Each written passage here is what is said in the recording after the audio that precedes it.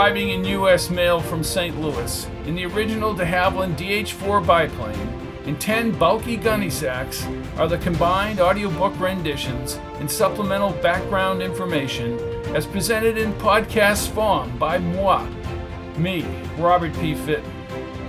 Good evening to one and all, wherever in the galaxy you make your home. To those of you who take the movie gun battles in the Old West literally, maybe you shouldn't be here. The final shootout in The Good, the Bad, and the Ugly does have a relevance to the end of this science fiction book reunion. How sweet is justice, or even revenge, or perhaps survival, when the final fight to the death becomes intensely personal? I wish I had done this episode in video. Then you could see the expression in each man's eyes, as with great trepidation he fears the end of his own life, and he winces because he cannot contemplate a logical way out of a three-way shootout. Although Blondie removes the bullets from Tuco's gun, much to Tuco's chagrin, the bad is taken out, and he falls into his own grave. No such things here, but the personal principle is front and center, and I will even tell you it's between Rafac and Commander John Ross.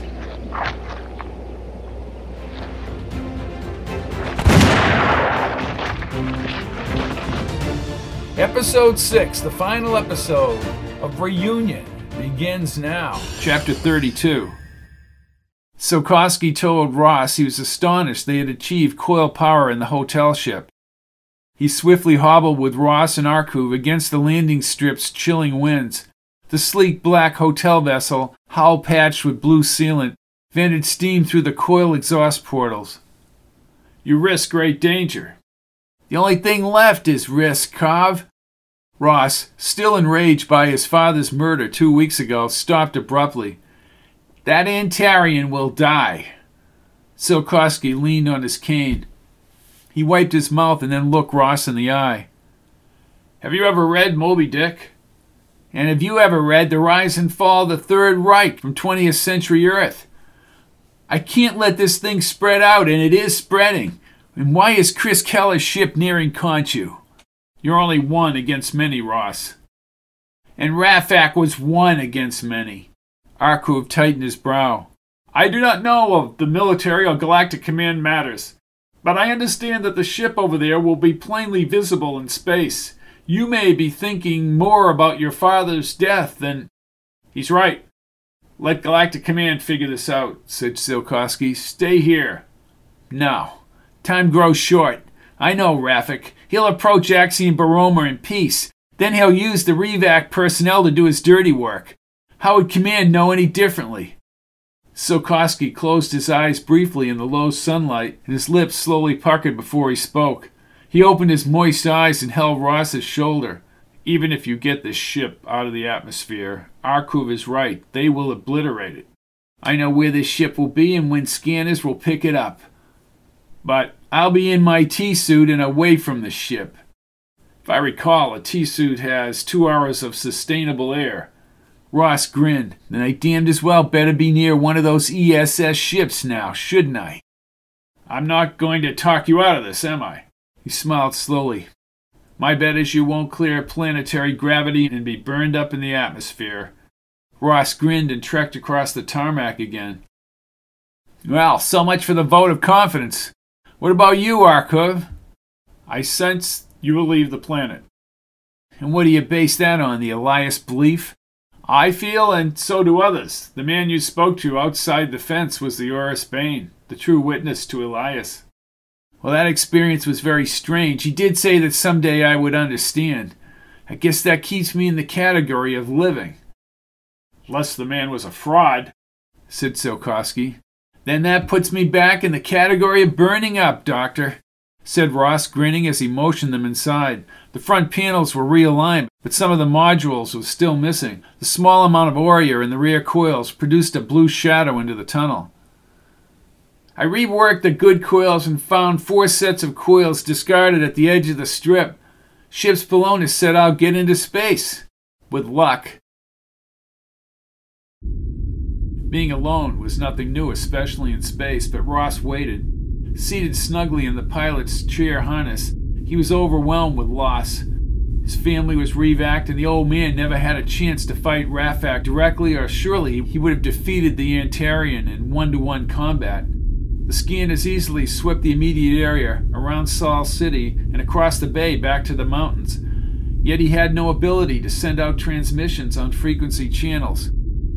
As the coils hummed, he visualized how Tsiolkovsky hugged him as he stepped into the vessel. The doctor had expressed his apologies for his work at the Pegasus-Merisheli Project, but Ross assured him he could never have known of Sol's plans, nor of the arrival of the Antarian in the area. The craft shimmied. He looked toward the green sky through the span and then spoke loudly through the resonating coil noise. "Polonus, maneuver this vessel for immediate departure as per flight plan. Conchu, Sigma Antares." Course implemented. The vessel slowly rotated, and the silhouetted mountains across the sunlit bay swung into view. He knew Tsiolkovsky and the others were watching the vessel from the revac plant on the hill. The Polonus voice was clear. 96 seconds to breakaway burn. Understood. He had no real plan, as he faced the ocean now, to control the ESS ships, because killing Rafac now surpassed even the threat to Galactic Command. The coils buzzed louder and the hotel vessel rolled along the concrete. In just a few seconds, the acceleration lifted him upward. The outer land projected into the bay and the rolling hills tapered inland. His time with the old man down here had evolved into a mutual understanding, and near the end, friendship.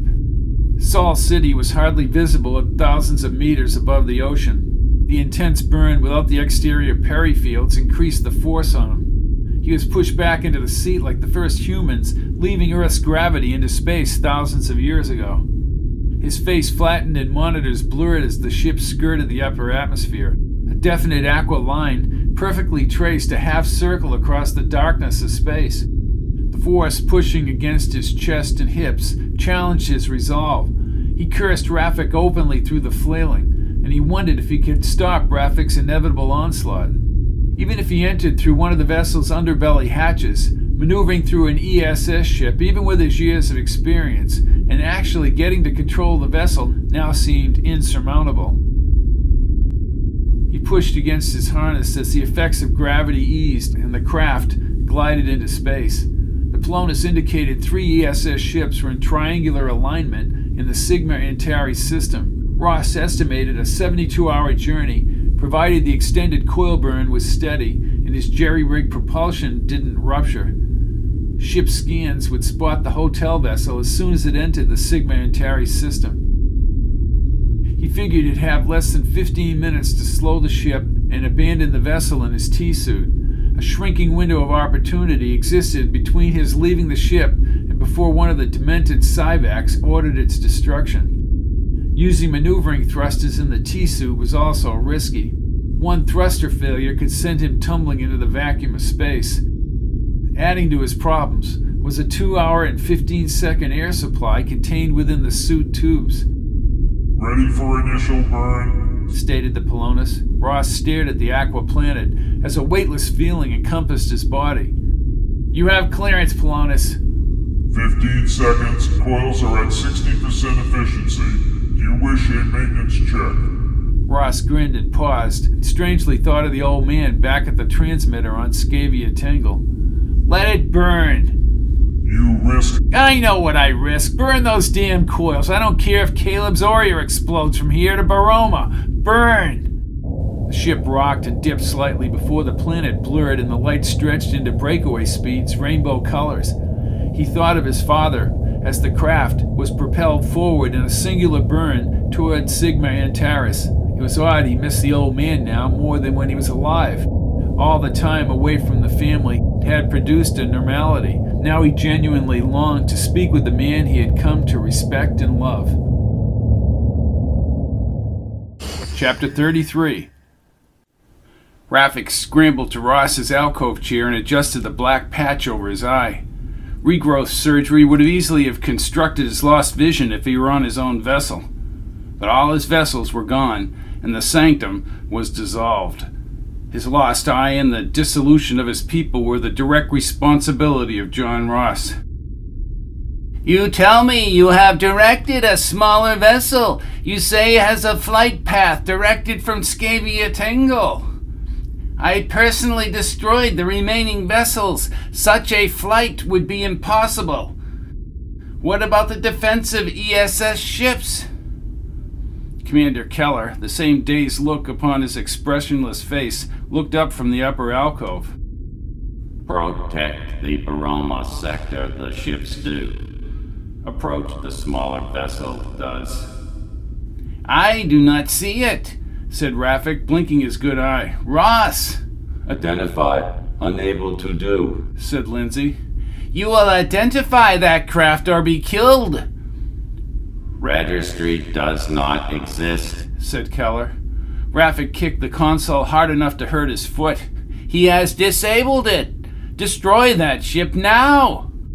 Implement I will, said Keller. He mumbled to the command Serban in the sky pilot bays. Located Draxar. The ESS ships.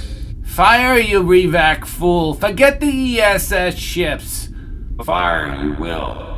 The Drax flew like ambient light benders in a straight line across space blackness. Rafac shuffled to the front viewer as the craft was hit and merely vanished without an explosion. Taste death, Ross, taste death! I will avenge Marigold! Destroyed the craft is, said Lindsay. Yes, destroyed it is, said Rafac, tilting his head back as he laughed. The Comploa has been satisfied. The Avorkton Code survives. We will rise again as a people. We will revac you humans. You win the war and now you lose your identities. Orders of yours, Serban? Asked Keller. Meet the 2 ESS ships in peace. Have the second in command read the falsified report. Lure them in and annihilate. Then Baroma is virtually open to attack. The Sanctum will take back what is ours. Current duty assignment I have, said Lindsay. Do not bore me or try to impress me with your duty agenda. I have planned this since Ross defeated me at Marigold, and now he is defeated. Lindsay faced the forward screen. Arrival time, 4 hours it will be. Marigold will be avenged. Now read your statement. This is Commander Hugh Lindsay. Respond to us you will. Rafac slammed the frequency button. Read the statement. Don't add your perverted revac speech. We have secured Scaeva Tengal from the revac human Philip O'Hara. The Antarian is dead. Rafac pushed the button again. Excellent! Let them respond. This is Bruce Foley, Lindy. Status of ESS vessel, crew and vessel. Lindsay looked up at the Antarian. Rafac pushed the next message onto the screen. Read this. We require coil maintenance and have injuries. Send coil status and nature of injuries to ESS-9 Polonus. Yes, sir. Rafac nodded.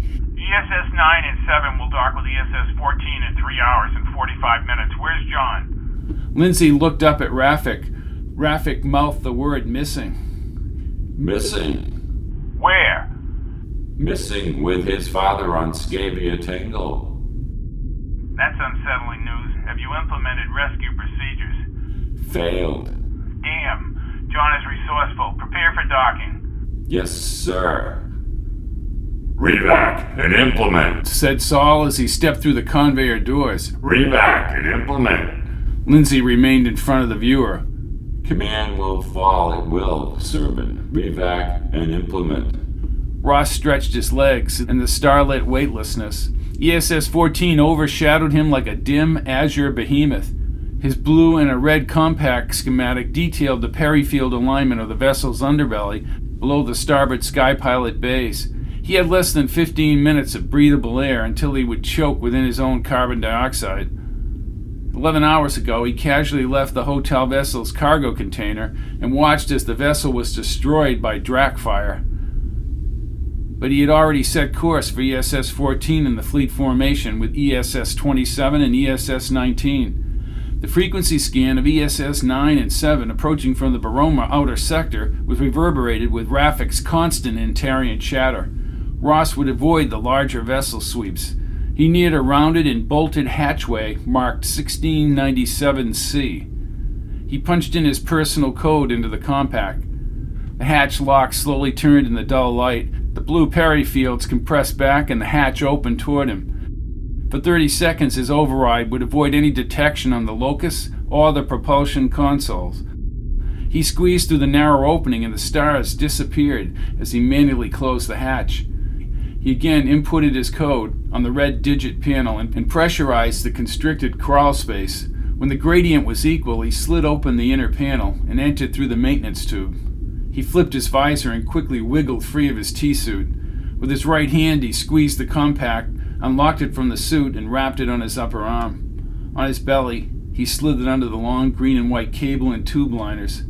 Getting to an actual control panel required that he emerge near the Sky Pilot base, but without a weapon, he was vulnerable to whomever manned the area.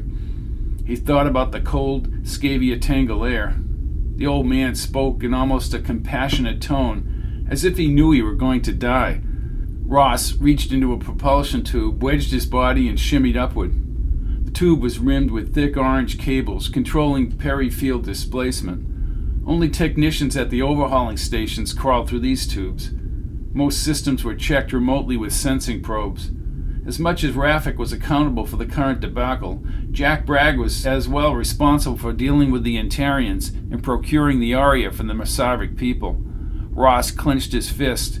Possessing the Aria enabled the expanded revacing capacities and placed 2 critically berthed ESS vessels in danger, preventing the revacing of the entire sector, even though his own family and first officer were revaced, was paramount, yet subverted in his desire to kill Rafac. 3 hours and 15 minutes after he entered the hatchway, Ross had positioned himself directly under the lower Sky Pilot tarmac.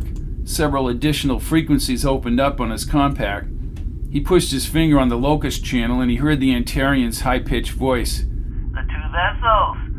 Dock, they will, in 45 minutes, said Gil Webb in a revac cadence. Ross tightened his brow as Webb continued. Are they not aware we are in ESS ships? Marigold will be avenged. Ross pushed his lips together and pulled himself out of the hatchway. He heard movement on the megacrete above. 20 meters ahead was the ladderway, extending up to the seldom-used connector hatch in the maintenance hub. He crawled ahead and stared up only 5 or 6 meters. The silver hatchway, number 45211, was the entry to his vessel. He tapped in his code. The security locks popped into an open position and he placed his fingertips on the gritty surface. Once he nudged the hatchway, the green-tinted light from the murky Sky Pilot base covered his blue jumpsuit and arms. He pushed his head through the opening. Lindy and Muldoon spoke with Sol 50 meters away at the upper consoles. Their stilted mannerisms did not seem real. He hoisted his body up and rolled under one of the perched ships. As he traversed the dusty megacrete, he realized he was like a bolt holding together the girder supports of the remaining Galactic Command infrastructure. He glided under the next Sky Pilot ship and spotted a corner Polonus access. Lindy remained in conversation with Sol and Muldoon. Ross's heart bashed against his ribs, and he deliberately tried to slow his rapid breathing. As he squatted under a wing, he debated whether to send a signal to Bruce Foley's ship. Only 10 meters away, Rip, Tom Weeks, and Nancy Leary moved out of propulsion, their eyes glazed and gait stifled. He scooted up the spiral ladder, dipped under the panels, and slowly propped his head over the counter. With a quick finger dexterity, he accessed Polonus and boosted the impact signal. His whispered words were clear. Signature, Ross, John B. Reading. Ross lowered the volume. Polonus, override docking status. Genetic identification required. Ross placed his hand on the blue circular counter scanner. Blue light flashed upward. Cleared. Ross John B. Security clearance level 2. Implement stealth overhaul status. Ross was aggravated by Sol further down in the base. Stealth implemented.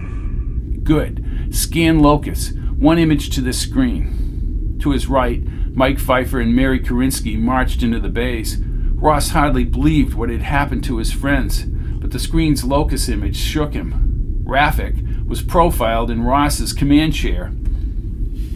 A black patch covered his left eye. Another Antarian was by his side, and Gil Webb stood at the lower console. Damn him. Sir. Override all ESS panels. Lock out all locus control functions and communications. Override commencing 2%. Ross lowered his ear to his shoulder's compact and listened to the locus conversation. Rafac showed no awareness of the diminishing functions. The Antarian made repeated slurs against Galactic Command and to Ross personally, but the references to revacing military forces on Axion Baroma sent fear rippling through his gut. System losses were at 11%, and Rafac was still pontificating. We will take all forces at Axion Baroma. They will all be revaced and submit to the Antarian sanctum. Ross backed down the stairway ladder, but he hit something solid as he stepped onto the megacrete. A glazed-eyed Lindy pointed a drac beamer at him. Lindy. Revac and implement. No. Ross swung his leg into Lindy's chest, prompting his second-in-command to fling the weapon as he keeled over. Sol spotted Ross and barreled forward with several Zulav. Ross scooped up the drac and fired blue drac beams before he rolled across the megacrete. He dove under a propped-up sky pilot ship. 3 Zulav were down, but Sol's drac beams scattered on the megacrete. With his back to Ross, Sol headed directly toward Lindy. Kill you. I will, Ross. Ross ran along the ship and leaped through the air. He chopped at Sol's neck and split open the fleshy electrical pulseways. Blood sprayed onto the megacrete. With a smoldering morass of putrid, sizzling flesh, Sol fell dead to the floor. But 2 Zulofs locked their hands around Ross's wrist. Revac. Revac. You damn fools! Why are you listening to the Antarian? 20 meters away, the rounded orange spider-leg revac domes glowed at the end of the conveyor tube. A Zulof jumped from the overhead catwalk. Ross used his own body as a lever and sent him spinning into the sidewall. He kicked the man's weapon, smacked his ribs, and shoved him inside the revac dome. With a quick jab, he activated the containment fields. As the portable revac hummed, Ross sprinted to the spiral propulsion ladder and raced up to the consoles overlooking the clear conveyor tube. With a quick jab, he activated the containment fields. As the portable hummed, Ross sprinted to the spiral propulsion ladder and raced up the consoles overlooking the clear conveyor tube. Polonus, close all underpinning cabinets on my clearance as commander of this vessel. Underpinning cabinets closed. Ross gazed down the spinning revac light. I left that damn field in place. He slid down the ladder and sprinted into the dome. He banged the power button. The Zulof walked out of the dome and stood before him. His eyes were not glazed, but he stumbled as if he were losing power. You removed it. You removed it. You aren't revaced. I have survived. He took several steps and fell forward. Ross squatted and turned over his body. He placed his ear next to the man's chest cavity. Impossible. This man isn't dead, nor is he revaced. Polonus, send this information to Baroma. Locus doors are opening, said Polonus. About time. Ross climbed on top of the conveyor tube and straddled the transparency. As he gazed down the clear linear expanse, Rafac's voice echoed throughout the length of the ship. I see you, Ross. You have challenged me. I welcome the challenge. Ross remained silent and rocked himself along the smooth tube as he gripped the drac firmly in his hand. Just the sound of Rafac's tinny voice brought back vivid flashes of his father's murder. So, you will die on your ship, Ross, and I will take Baroma. All of your colleagues, all of the remainder of your people, revac to do my bidding. The war is not over. The war is never over until the last Antarian is dead. Ross checked his compact, but an Antarian aimed a drac rifle over the tube. With a quick burst, Ross easily knocked him off the tube, but the drac beams alerted Rafac. The Antarian, in a gold commander's uniform with black trim, climbed over the top and now stood 150 meters away.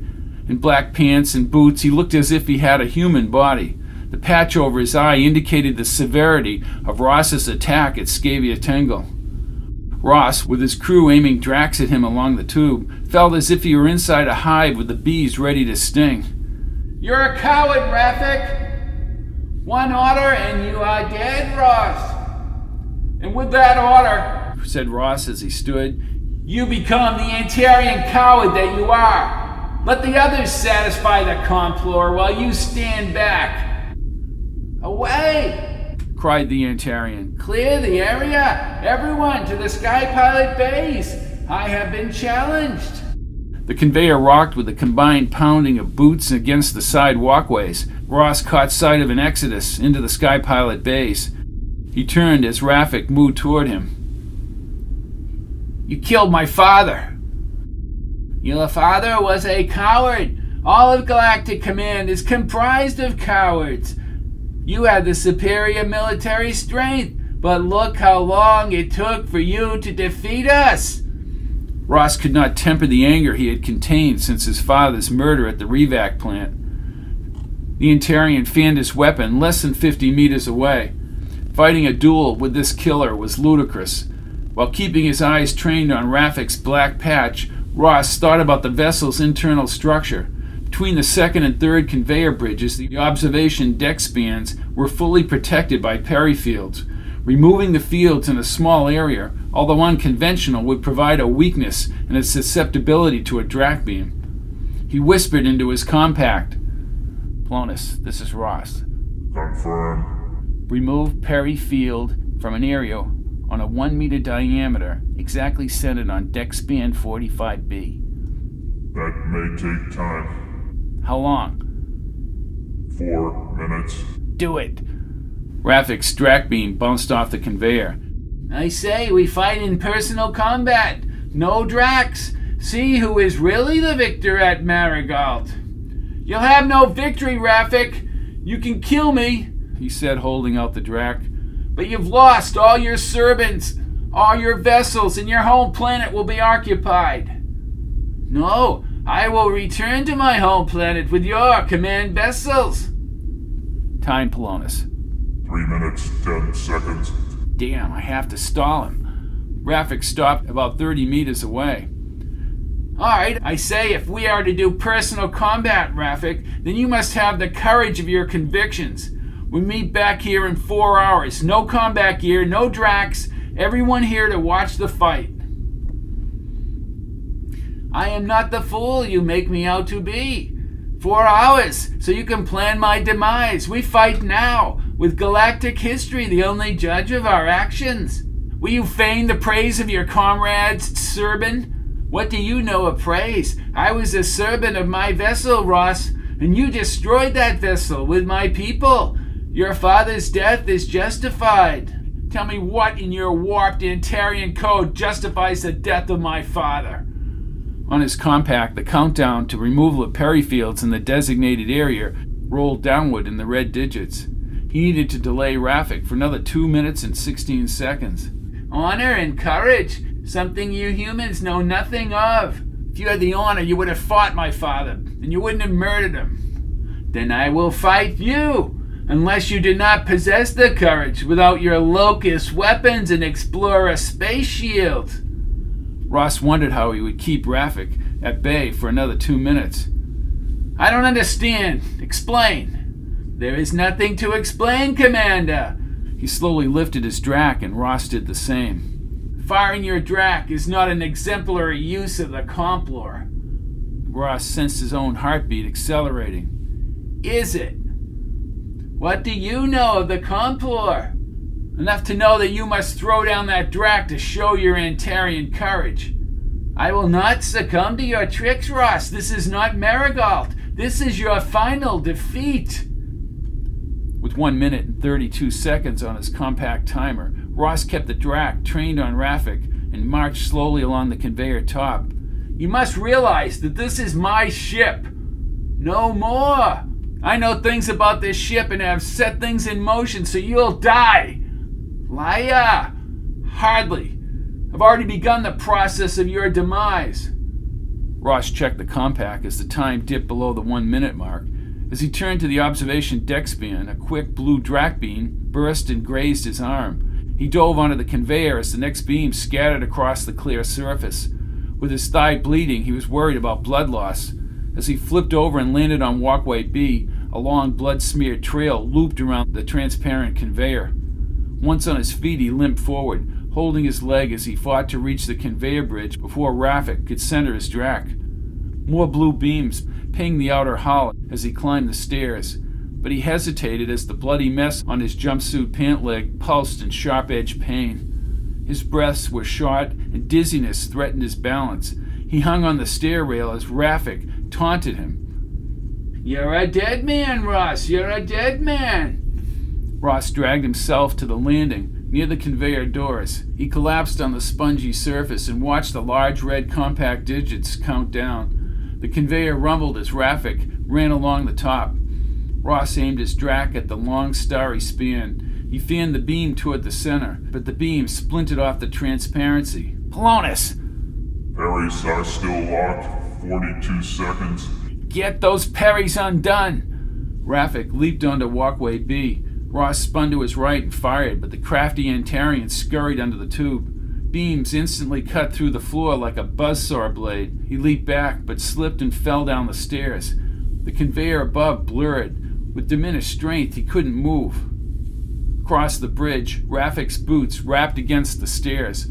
Ross squinted and aimed his drac at the top landing. When the Antarian's white hair blended against the gray wall molding around the conveyor door, Ross squeezed the contact points. No beam indicated an insufficient charge. He shook the drac again and squeezed. Nothing happened. He rolled back slowly and pulled himself along the rail until he reached the walkway. The drac charger clearly showed no energy output, but he still held it as he passed below the tube's underbelly. "Ross, I see human blood on the landing!" Ross checked the stairs. "I see a man bleeding to death! You are losing strength! You have to be!" Parry fields, according to the timer, were removed from the span center. He targeted the span, but the drac still wouldn't fire. He dropped the weapon near a maintenance chamber. Adjustment tools were inside. He grabbed an extension clamp tool and moved forward. Stopping Rafac now before the Antarian confiscated the fleet at Baroma was his sole responsibility. He pressed firmly on his singed leg wound, but his mind was fixed on his father's face back at the icy Scaeva Tengal River as he approached the span. He cocked his arm and repeatedly banged the transparency. Above him, Rafac appeared on the landing. His smirk revealed his little green teeth. The Antarian slowly lifted his drac, but fired at the floor and the beam bounced. "No weapons! The great Commander Ross, hero of Marigout, has no weapons, only a work tool!" As he laughed, Ross again belted the transparency. "You are a worm, lower than the slimy creatures inhabiting the mud on your once great planet Earth. Fenglaus!" He fired, missing Ross by mere centimeters and producing a charred trail on the panel behind him. Ross smacked the transparency. Rafac's beam now bounced off the clear span, but caught the weakness in the parry field. A rounded, bright glow, exactly a meter in diameter, appeared above him to the right. Ross backtracked before Rafac could fire. The transparency weakness snapped and the rounded disc flew into space, producing a loud air whoosh through the tube. He pulled back on the maintenance chamber door as hefty air currents pushed back his hair. The force grew so strong that he gripped the door frame edges. He heard tumbling above him and pulled his body inside, and then ordered Polonus to secure the door. The door snugly popped into place, and through the room span he saw Rafac's body whip end over end across the landing. Beams from the Antarian's drac hit the floor and ricocheted off the walls as the Antarian was flipped end over end toward the span hole. His hands grasped the support pole. "Save me, Ross! I will tell you how to reverse the revac! We changed the beam! They simply re-enter the chamber! The double exposure reverses the revac!" Yes, of course. Rafac reached out with his good hand. Ross stared at him. His upper lip curled. "I gave you the information, Ross. Help me." "This is for Admiral Bender." Ross lifted his boot high and leveraged his body into Rafac's shoulder, dislodging the Antarian from the pole. Rafac's compact body spun away, and his screech was audible as he smacked the span. He had an incredulous look in his red eye as his body was sucked outward into the void, ripped and shredded in blood bursts. The remnants of the Antarian developed a slow angular momentum against the stars, slightly losing light until the outlines of Galactic Command's gold and black uniform merged with the night. Polonus 756A, 10:50 p.m., 22nd July, 2154 Galactic Time. Statora River region, planet Scaeva Tengal. Commander John B. Ross, personal account. Using a Polonus voice modulation, I was able to simulate Rafac's voice and convinced all the refac personnel on ESS-14, ESS-9, and ESS-27, as well as ESS-6, to return to Scaeva Tengal. Note, Commander John Jack Bragg is officially listed as missing, although reports from Khonshu hint of his departure from Rafac's fleet on a small tug vessel. Upon arrival on Scaeva Tengal, the scene of my father's murder by the Antarian Rafac, Dr. Tsiolkovsky has informed me of what I suspected aboard ESS-14. A prolonged exposure in a revac chamber reverts the revaced individuals back to a pre-Cyvac condition. I observed aboard ship that a revaced individual did not survive more than a few seconds. Tsiolkovsky altered the intensity but maintained the exposure, avoiding bodily shock. I spent the first few minutes on Tengal, walking the Sol City landing strip with Commander Lindy, now back to his usual jovial self. My family has survived. More difficult than briefing Commander Lindy was informing my mother, sister, and brothers of my father's death at the revac plant. We all agreed that we'd leave tomorrow for Earthstar. It's what the old man would have wanted. Late in the day, I wandered beyond the landing strip alone and boarded the SAV for a flight to the Statora River region. I stared into the low-lying orange sun over the snowy mountains and thought back to my father when he was seated next to me on this riverbank. He spent a lifetime of bobbing and weaving through clandestine operations. I longed to speak with him, and I was saddened at all the time he was away during my youth. But I had gained a closeness in those waning days of the old man's life. I saw him change, and that change was reflected in his own view of the world and toward me. But I now respected him and what he stood for. I faced the sun with an increasing sense of purpose and respect for the old man whom I had once despised. Maybe it was the security of command surviving the last Antarian attack, but I found myself drawn toward the future in my career by forces I could not, dared not explain. Good night, Aristophanes. Command will not see the likes of you again. Hope you enjoyed Galactic Command Reunion. Next week we're going to run a kind of chick flick, although I do think there's more to my book Downsized than the blossoming of a childhood romance. I'm Robert P. Fitton, leaving orbit from Scaeva Tengal and heading for Coeur d'Alene, Idaho, where Alan Sackett is about to discover the real meaning of life. Good evening.